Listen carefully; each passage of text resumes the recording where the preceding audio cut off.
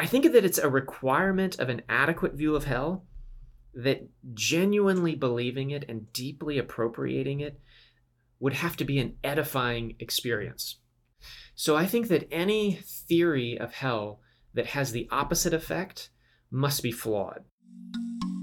Welcome to Baptist Without an Adjective, a podcast of Word and Way. I'm your host, Word and Way editor and president, Brian Kaler.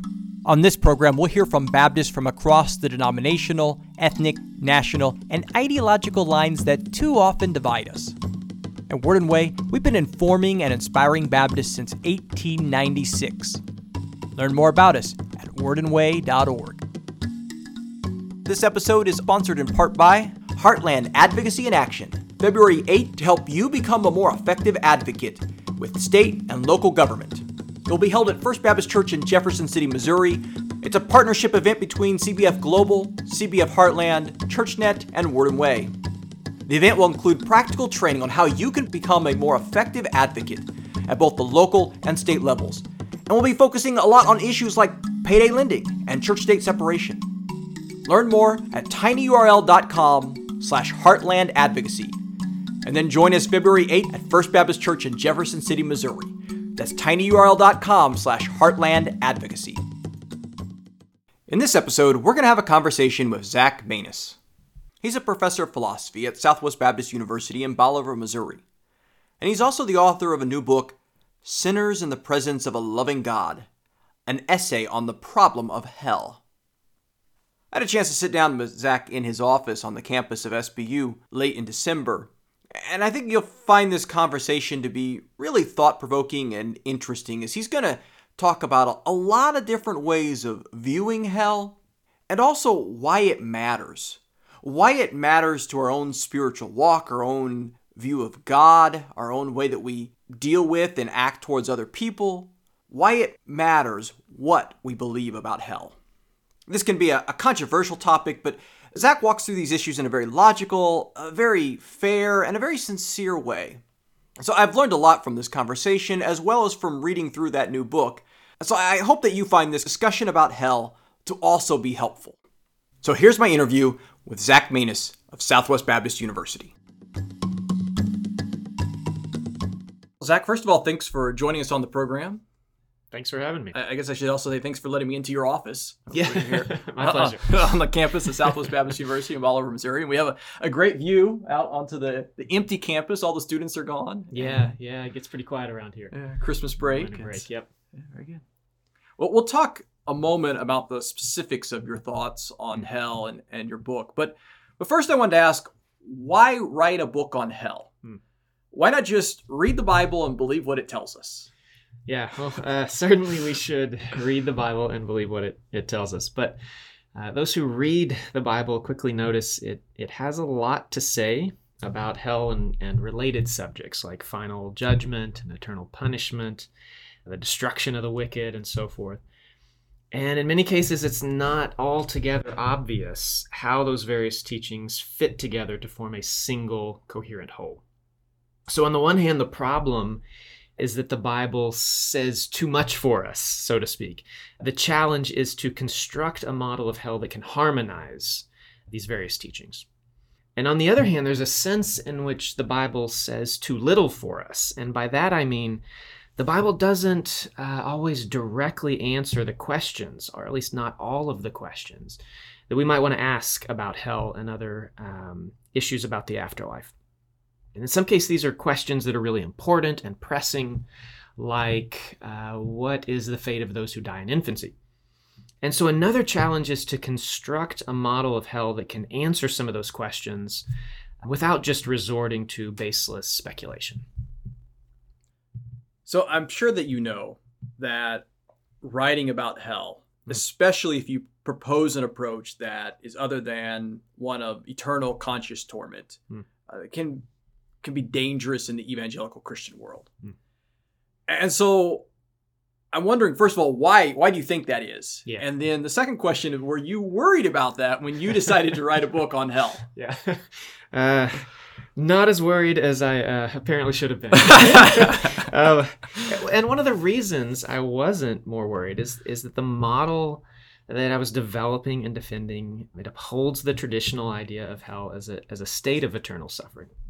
So it's a traditional view in that sense. But the general question remains, why is it that many people get so upset when they encounter ideas that challenge their existing views on hell? And not surprisingly, I think there are different possible reasons. It's tempting to speculate about people's motives, and in some cases, those motives don't seem altogether pure. So some people find in the doctrine of hell a tool or a weapon that they can use to get something they want, and I think they're hostile to anything they see as an attempt to take that away from them. For example, some people are using the doctrine of hell as a threat to try to bring about a greater number of conversions. Other people think that the threat of hell is necessary to motivate people to behave morally. Most disturbing of all, perhaps, is that some people actually relish the idea that their enemies will eventually meet the worst fate imaginable. They delight in the thought that the people that they hate will be tortured for all eternity. So they don't see any problem of hell at all. The problem, as they see it, are the arguments that challenge their assumptions about hell.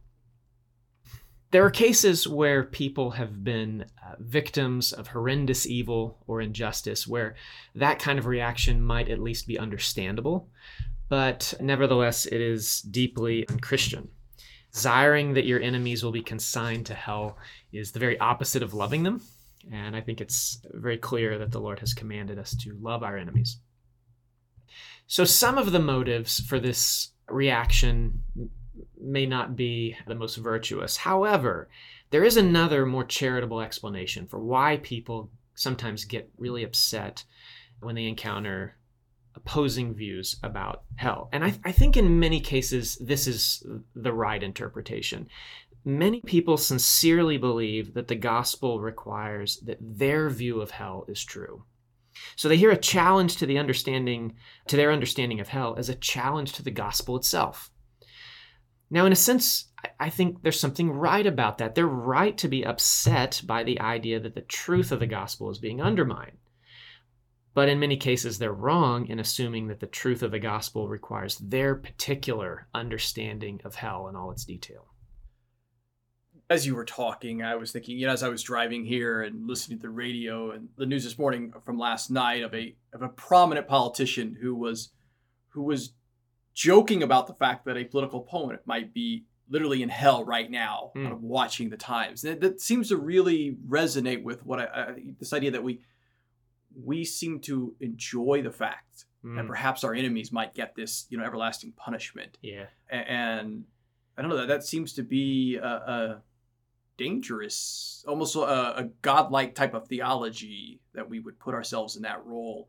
Not just that there might be a hell and that somebody's going there, but that we get to decide who.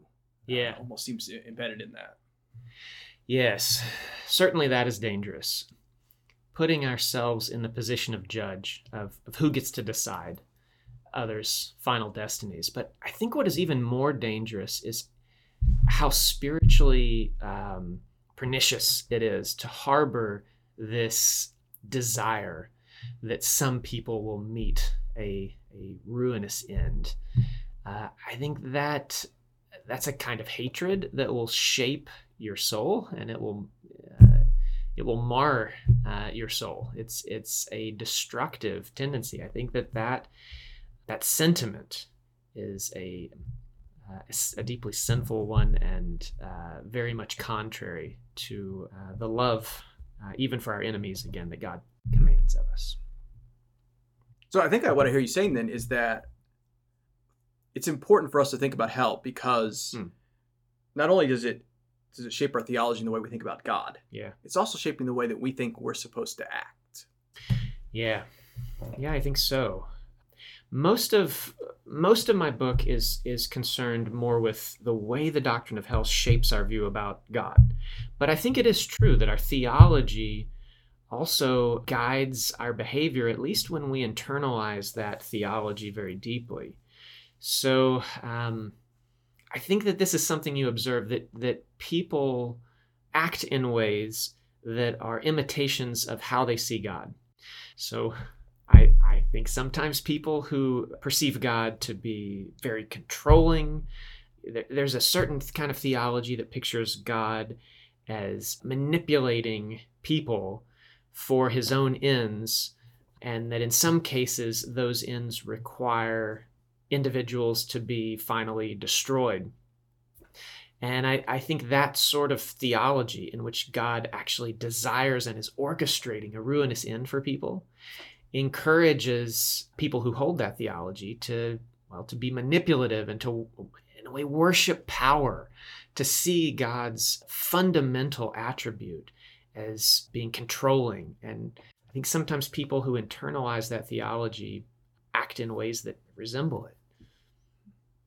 Well, before we get too much more into what you've written about hell, I do think it might be helpful for us to learn a bit about your journey and your background in philosophy. And so I guess the question is, who is Zach Maness? Where did he come from? Who were you before you began teaching at Southwest Baptist? Okay. So I was raised in a Christian home. I grew up in the church, and it was a non-denominational Bible church from as early as I can remember until I left home. And in college, I ended up, again, being a part of a non-denominational Bible church. And the first part of my graduate studies was the same. So I was drawn into the Baptist world, Baptist proper. I mean, non-denominational Bible churches often are pretty close to Baptist churches in their theology, but was drawn into the full-fledged version of Baptist life when I went to Waco to begin a PhD program in philosophy at Baylor University. There were two very fine Christian scholars who were a part of that program, who worked in the area of Kierkegaard studies, and I wanted to study with them. So those philosophers are Bob Roberts and Steve Evans. For anybody who's interested in their work, you can find it under their professional names, Robert C. Roberts and C. Stephen Evans, two of the finest Christian philosophers writing today. Highly recommend their work. So that was how I ended up at Baylor. That, I guess, was the beginning of being a part of Baptist life in the full-fledged sense. And the final year that I was working on my dissertation, I was not planning to apply to any jobs yet, but two jobs came open, one of which was at Southwest Baptist University. And so I was interested in that. And after I learned a little more about the university and met the faculty, I decided I would like to begin my career here. And now it's my 15th year at SBU. Guess we just barely missed each other then. Yeah. I didn't realize you had been here that long. I started in the fall of 2005. Okay. Yeah. I graduated in 2003. So okay. Yeah. Really missed. Well, let's talk about your book, Sinners in the Presence of a Loving God. Of course, that title's a bit of a rip-off a famous sermon. Yeah, it's certainly an allusion. Allusion to, and we'll get into a little bit more in a moment. Obviously, the allusion is also suggesting perhaps some ways that it might be different than that famous sermon. But first, before we start talking about these different approaches to thinking about hell, I want to know that early in the book, you explain kind of key criteria for what you call an adequate solution to the question, the problem of hell. Yeah. And I think that might be good for us to kind of lay that out first. And so can you explain why these areas matter? You have biblical, traditional, theological, philosophical, and moral. Yeah. Okay. So first off, we haven't yet stated what the problem of hell is. And we should probably do that for our listeners to make sure that they know what we mean by that phrase. So you can express the problem in the form of a question. Why would an all-powerful and all-good and all-loving God consign anyone to eternal suffering in hell? So it's really a problem about how to reconcile a doctrine about the fate of some people with a set of doctrines about the nature of God. So since God is perfectly good and loving, it seems that he would want everyone to be saved. And indeed, Scripture affirms that God desires that all would be saved. But since he's all-powerful, it seems that he could get whatever he wants. So why then is anyone lost? So that's the problem. How do we answer that question? How do we reconcile this set of Christian doctrines that seem to be in tension with one another. All right. So in the introduction to the book, I'm trying to orient readers by getting them to consider what would count as an adequate solution to this problem for them. And there are a number of different criteria by which we would judge a certain view of hell to be adequate or not. So obviously Baptists want an adequate solution to be faithful to Scripture. They would require that. We also want a view that is internally consistent, and that's a philosophical criterion.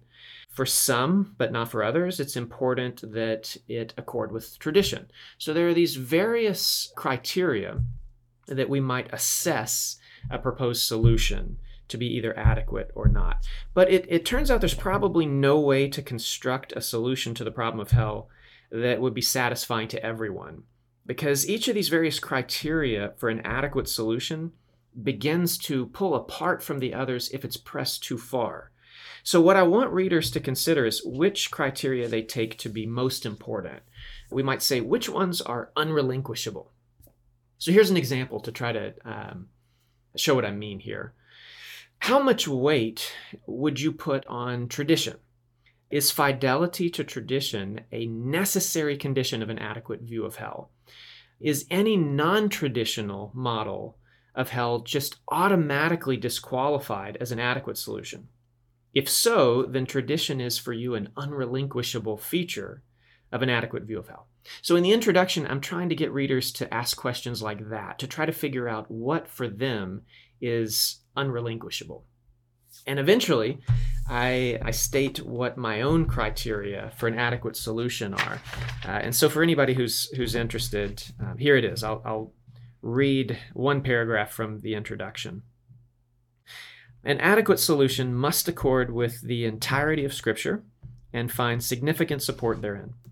It must also accord with the best and most prominent aspects of the Christian tradition on the subject through the ages.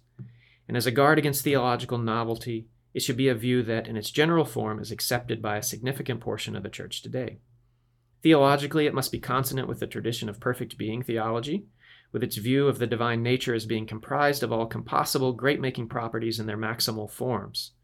This requires in particular that God's goodness, justice, and love are such that none greater is possible. Morally, an adequate solution must be one that understands love, in particular agape love, in such a way that to love a person includes willing his or her highest good insofar as one is able. So I state that to my readers so that they know where I'm coming from. This is the criteria by which I will be judging different views to be either adequate or not. And in the end, I'm going to argue that for me, a solution is going to be adequate only if it meets all those criteria. And that will allow readers, I hope, to assess whether or not this book is worth their time. If those are criteria for an adequate solution that they share, hopefully that will make them interested in what I do in the chapters to follow. Now, you work through the book and you critique the four most commonly held theories of hell.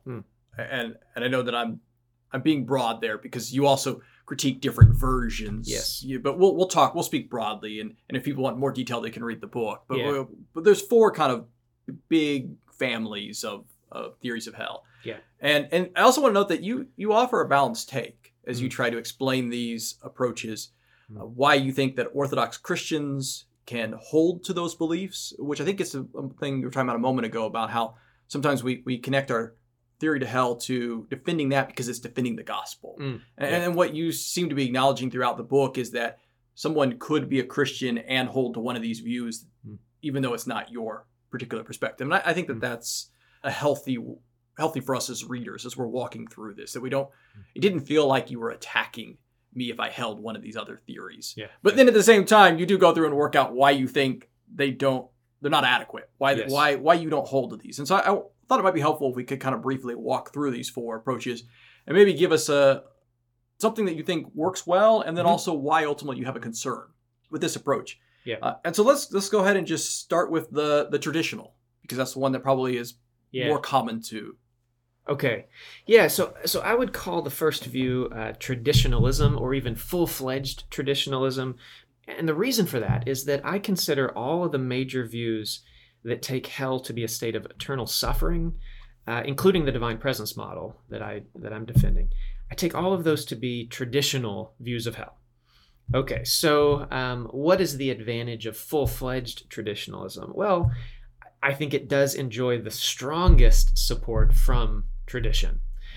The disadvantage, and this is what I try to argue at some length in the book, is that under close scrutiny, it seems to compromise the doctrines of God's perfect goodness and love.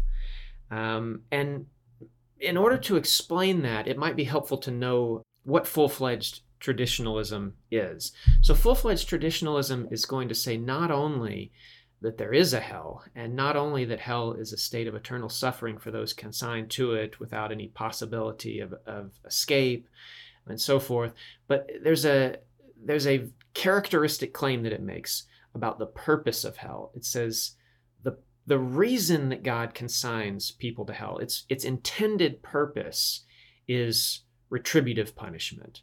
So God is inflicting this punishment on the damned as a punishment. And it turns out on most versions of this to be an artificial punishment, meaning it's not a natural consequence of their actions. It's something that God imposes on them by his free choice. So to see the difference between a natural consequence and an artificial consequence, think about two possible consequences of driving too fast. So you might get pulled over and get a big speeding ticket. That's what I mean by an artificial consequence. It has to be imposed by someone else on you as a punishment. But something else that could happen is you could lose control of your car and wreck it, hurt yourself. That's the kind of thing I mean by a natural consequence. And it's a characteristic feature of full-fledged traditionalism that hell is viewed as an artificial consequence, and that God freely selects this punishment to impose on the damned as a retributive punishment. I think that view ends up really struggling to account for the doctrines of God's perfect and maximal goodness and love. The tradition says that God's goodness and love are unsurpassable. He could not be any greater, any more loving than he is. That's very hard to square with full-fledged traditionalism for a couple of reasons. And this was a longer answer than you may have wanted for this, but one has to do with a concern about a disproportion between earthly wrongdoing and an eternal punishment. Call that the problem of justice. There's a lesser known, but I think equally severe problem about God's love on this model. It's very difficult to see how God loves those who are consigned to hell. And I develop that concern in the book, but the problem is basically this. Even if you can argue that the punishment is just, it seems that it's loving only if it's intended for the good of the ones he's punishing. And on the traditional view, that's just not the case. God doesn't even intend that. So I think that in the end, traditionalism is going to mitigate the doctrines of God's perfect goodness and justice and love. And it's only going to get worse if you combine it with further doctrines like a doctrine of meticulous providence, such as we find in Calvinism. That's going to greatly exacerbate the problem. Okay, so that's an advantage and a disadvantage of full-fledged traditionalism. And then there's the choice model. Yeah. And we might probably need to explain each of these next three. They may not be as commonly known as full-fledged traditionalism. Yeah. So the remaining three are the choice model and universalism and annihilationism. So let me address those in the order that I do in the book, because the way that I'm trying to move in the book is first, once we've discussed traditionalism, to move to its most extreme opposite, which is universalism, and then to show how annihilationism and the choice model are in between those. So what's the advantage of universalism? Why would anybody adopt that view? Well, so Christian universalism is not the view that there is no hell. It's not the view that everyone, goes straight to heaven, regardless of how they've lived their lives or regardless of how they have related to God, regardless of whether they've accepted Christ. That's not what the Christian Universalist believes. The Christian That is a version of universalism that's perhaps sometimes kind of Yes. parodied, but that's you're separating from that kind of just everyone goes to heaven, it doesn't matter. That's right. So I suppose there are some people who believe that, but they're not Christian Universalist in at least the mainstream of that group. So here's what Christian Universalists think. They think there is a hell, but everyone is eventually delivered from it. So it's often called a doctrine of universal reconciliation. They're thinking of hell as either a retributive punishment, that once the punishment is complete, people are delivered from hell, or they're thinking of it as some sort of spiritually formative experience that is a sanctifying one. So obviously that's a very different way of construing the nature and purpose of hell than the traditional view. Why would anybody hold that view? Well, its advantage, I think, its best advantage, is that it most clearly affirms both the doctrine of God's maximal sovereignty or providence and also God's maximal goodness and love without contradiction or equivocation or appeal to mystery. So going back to that argument we were talking about a moment ago, the Universalist says God's perfectly good, so he desires that all would be saved, and he is perfectly sovereign, and so he can always get what he wants, so everyone is saved. So it has an elegant response to the problem, but its liability, its fundamental disadvantage, is that it diverges significantly from Christian tradition, where by tradition I mean the way that the vast majority of Christians through the ages have interpreted Scripture on the matter. So I would say in general that for any particular teaching, the fact, assuming that it's a fact that the vast majority of Christians through the ages have understood that teaching to be a doctrine revealed in Scripture, I think that's strong prima facie evidence that it really is a revealed doctrine.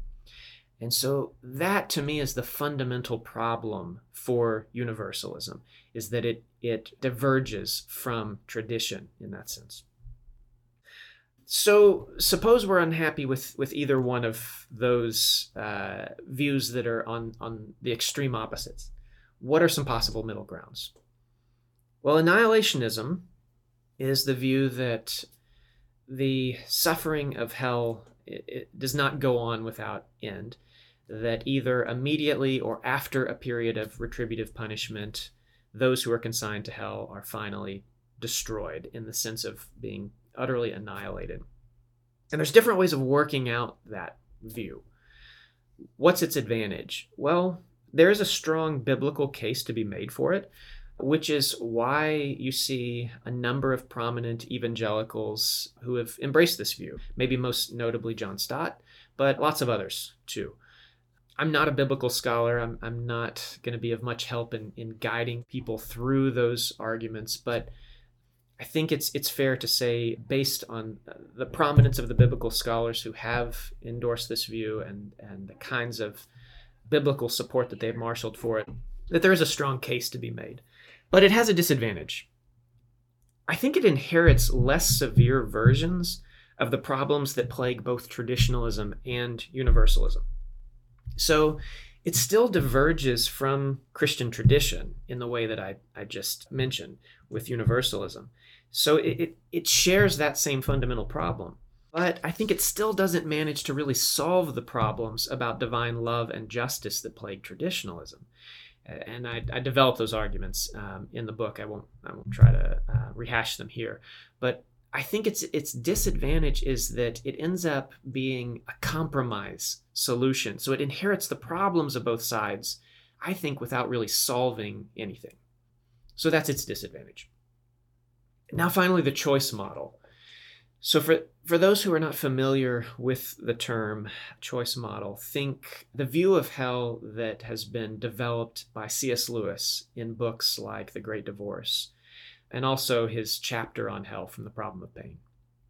So the basic idea of the choice model is that God does not consign people to hell so much as they consign themselves to hell. So hell is either the direct or indirect choice of those who are consigned to hell. In some sense, God is just respecting people's free will. They are choosing separation from God, and God gives them what they want. So that's why Lewis famously says that the doors of hell are locked on the inside. What's the advantage of this view? Well, it's a philosophically and theologically sophisticated development of the traditional idea of hell as an eternal state of suffering. But it has a compelling account of how some people could be lost despite God's doing everything in his power to save everyone.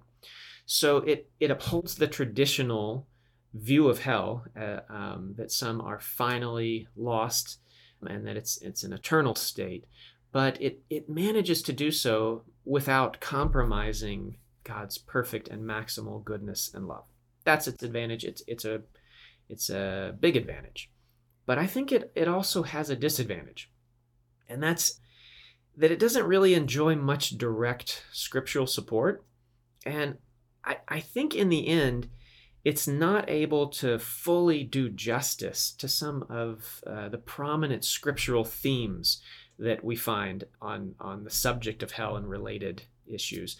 Themes like eternal punishment, the wrath of God, this theme about the fear of the Lord that we should have. I think it struggles to fully accommodate those biblical themes, and that's its biggest disadvantage. We'll be right back with the rest of this interview. But first, I need to let you know that this episode is also sponsored in part by the Cooperative Baptist Fellowship.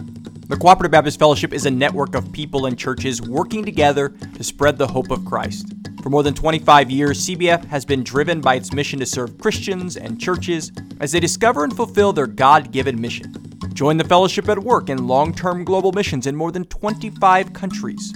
Join them too as they strive to form healthy congregations and support the ministers that serve them. Put your faith to action. Visit cbf.net to get connected. And now back to our conversation. Well, now that we've shut down all of those.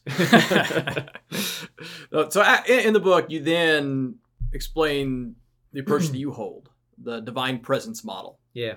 And I don't want to give away the whole idea because we want people to buy the book, right? That way you can, make at least a few pennies off of each purchase. I've done academic publishing. I know that you're going to have to keep your day job here. Yeah. And so, but at the same time, I do want people to get a sense of what this approach is and why it resonates with you.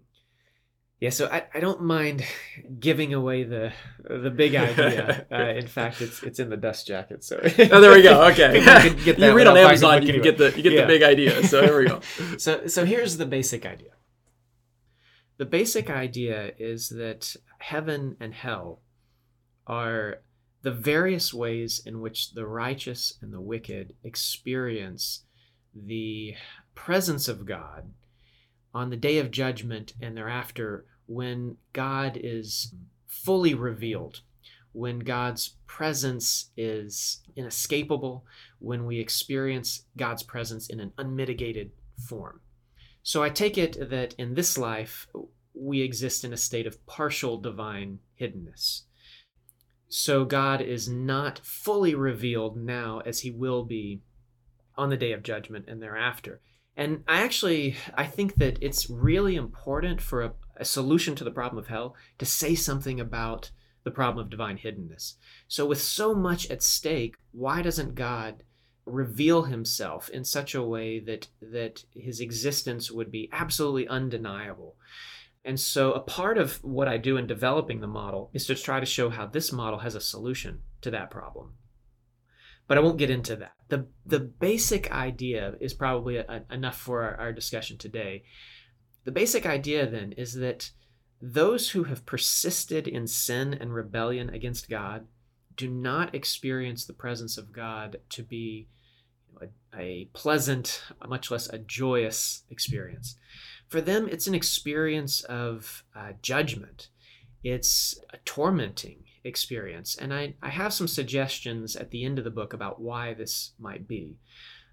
And one of the ideas is that the presence of God reveals the truth about us.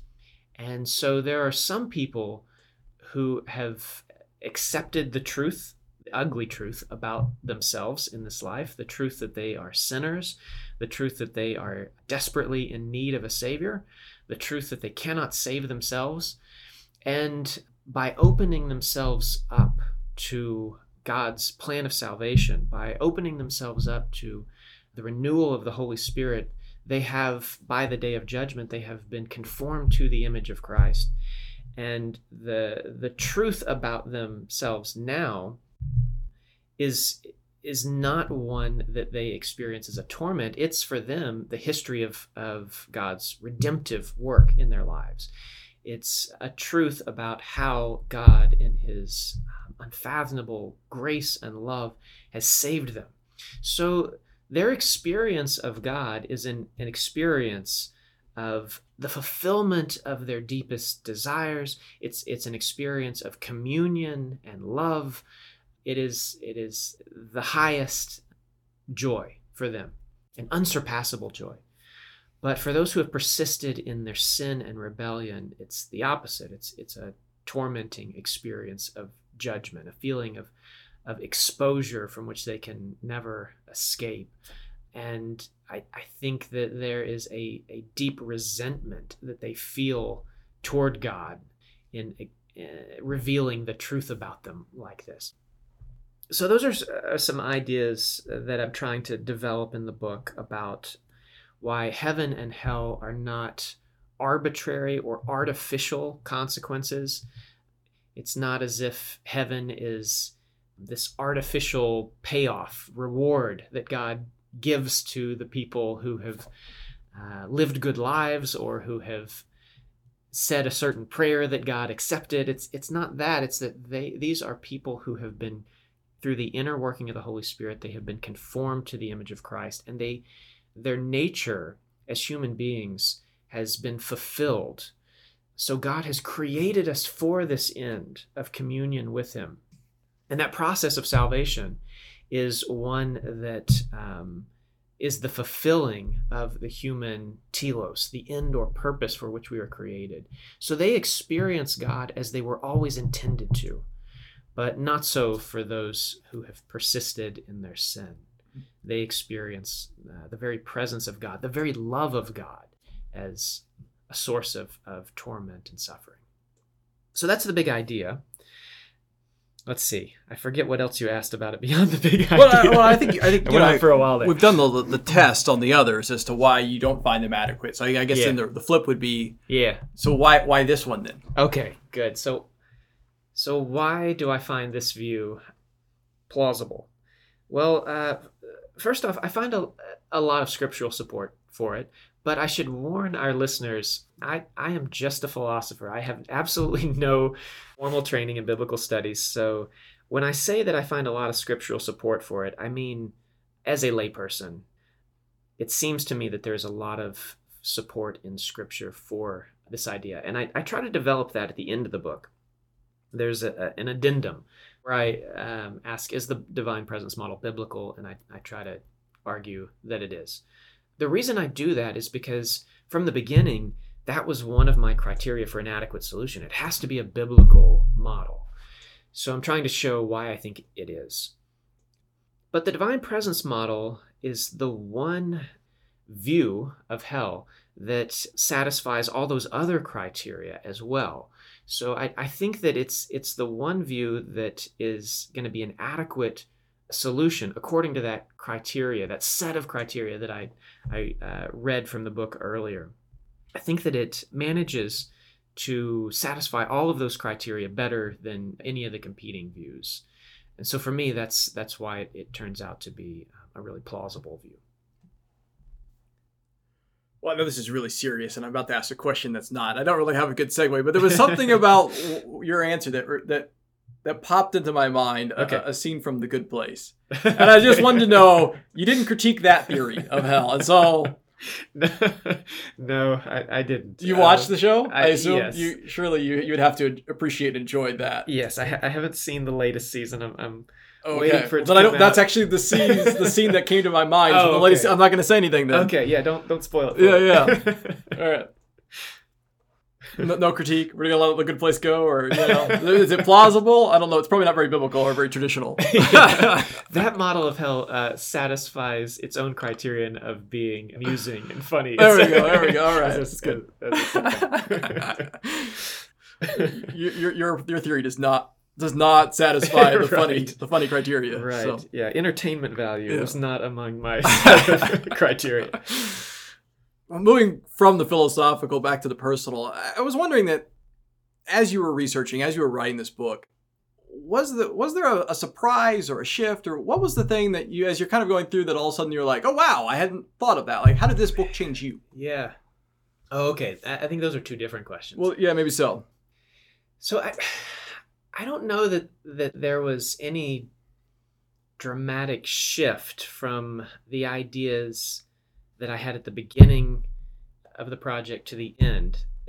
It was a pretty linear development of ideas, and I think instead of being a shift, it was more a growing sense that the core idea of the divine presence model is very likely true in some form.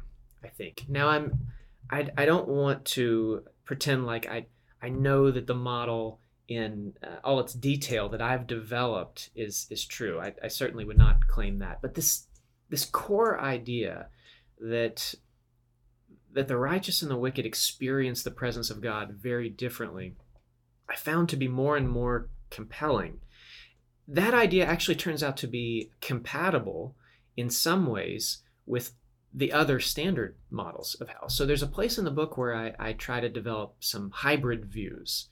So most of the book, I'm trying to develop a pure form of the divine presence model. But I also want to show how if you like the core idea, but you still find one of the other standard models more compelling, that there could be a way to combine them.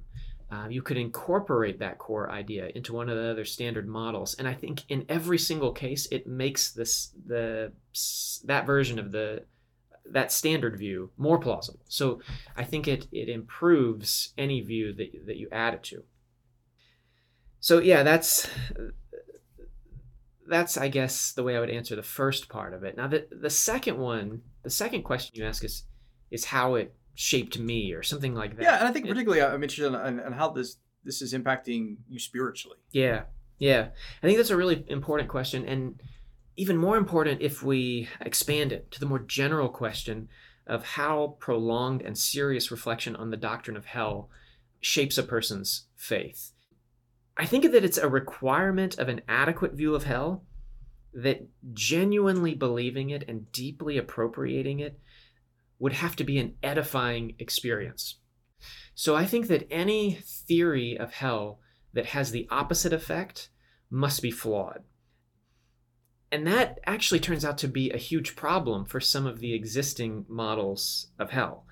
I think that there are certain versions of full-fledged traditionalism that have a huge problem here, that the more that you reflect on them, the deeper your appropriation of the ideas might be. I think that the spiritual effect would be really unedifying. It might actually weaken your faith. And so if any listeners want to see how this might happen, I would direct them to an addendum to part 2. It's called Additional Problems for Calvinists and Other Theological Determinists. So I think that's the particular combination that might be most unedifying. A traditional doctrine of hell combined with the theological tenets of Calvinism. So I would encourage any Calvinist listeners, check it out. And if you don't have the time or patience to read it all, just read the section called The Problem of Faith. It's about 5 pages long. And you'll get at least an idea of the sort of problem that I have in mind. So by contrast, I think that the divine presence model meets this requirement of being an edifying view of hell. So it's a model in which God is perfectly and unsurpassably good and loving.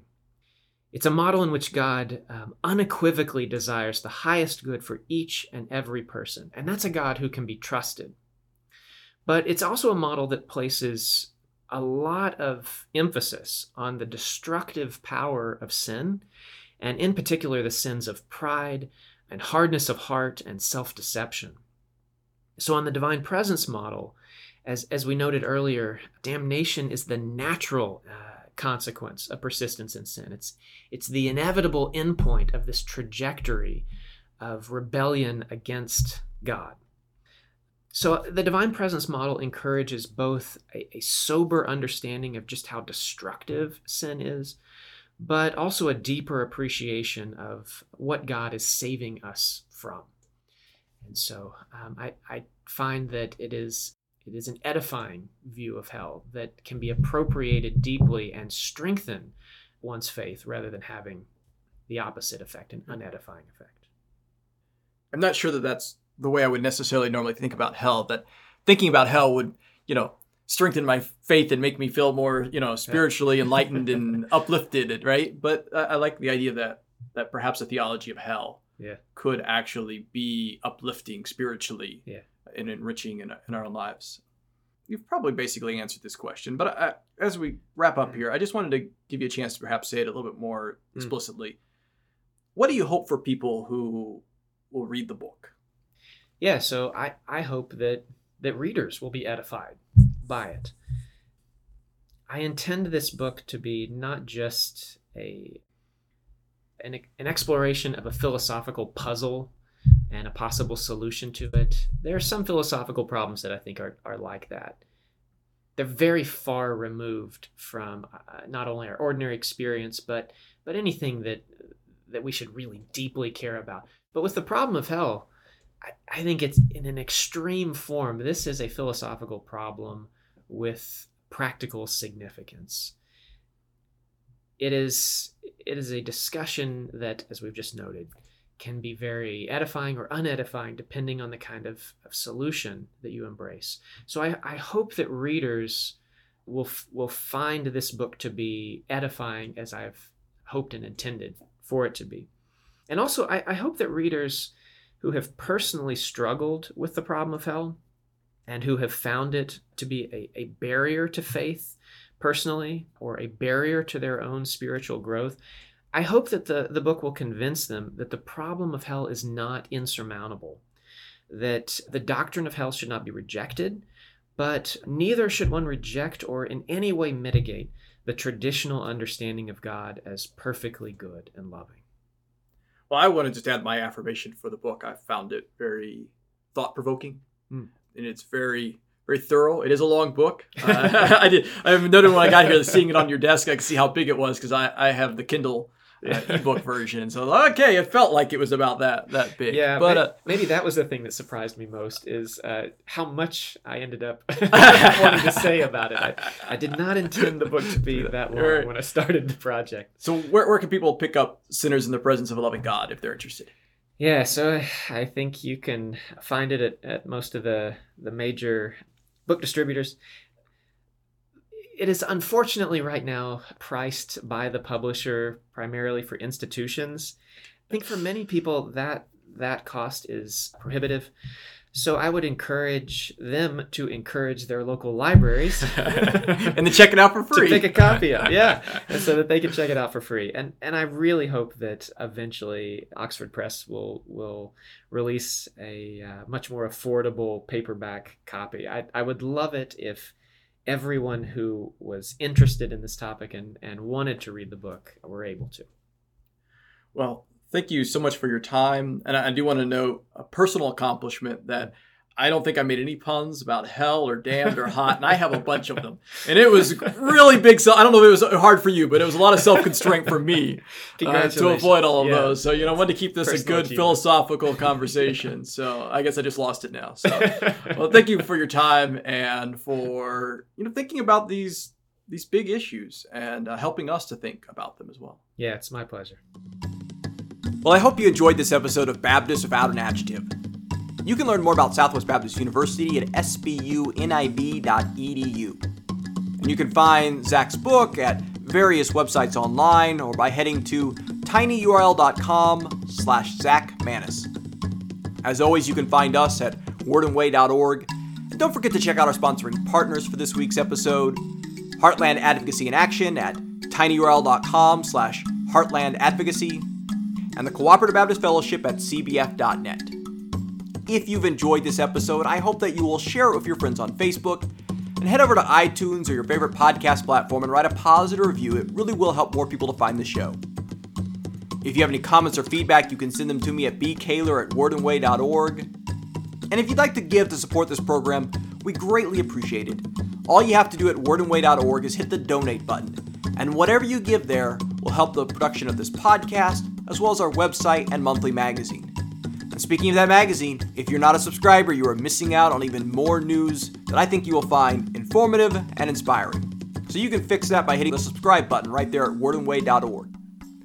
Thanks for listening.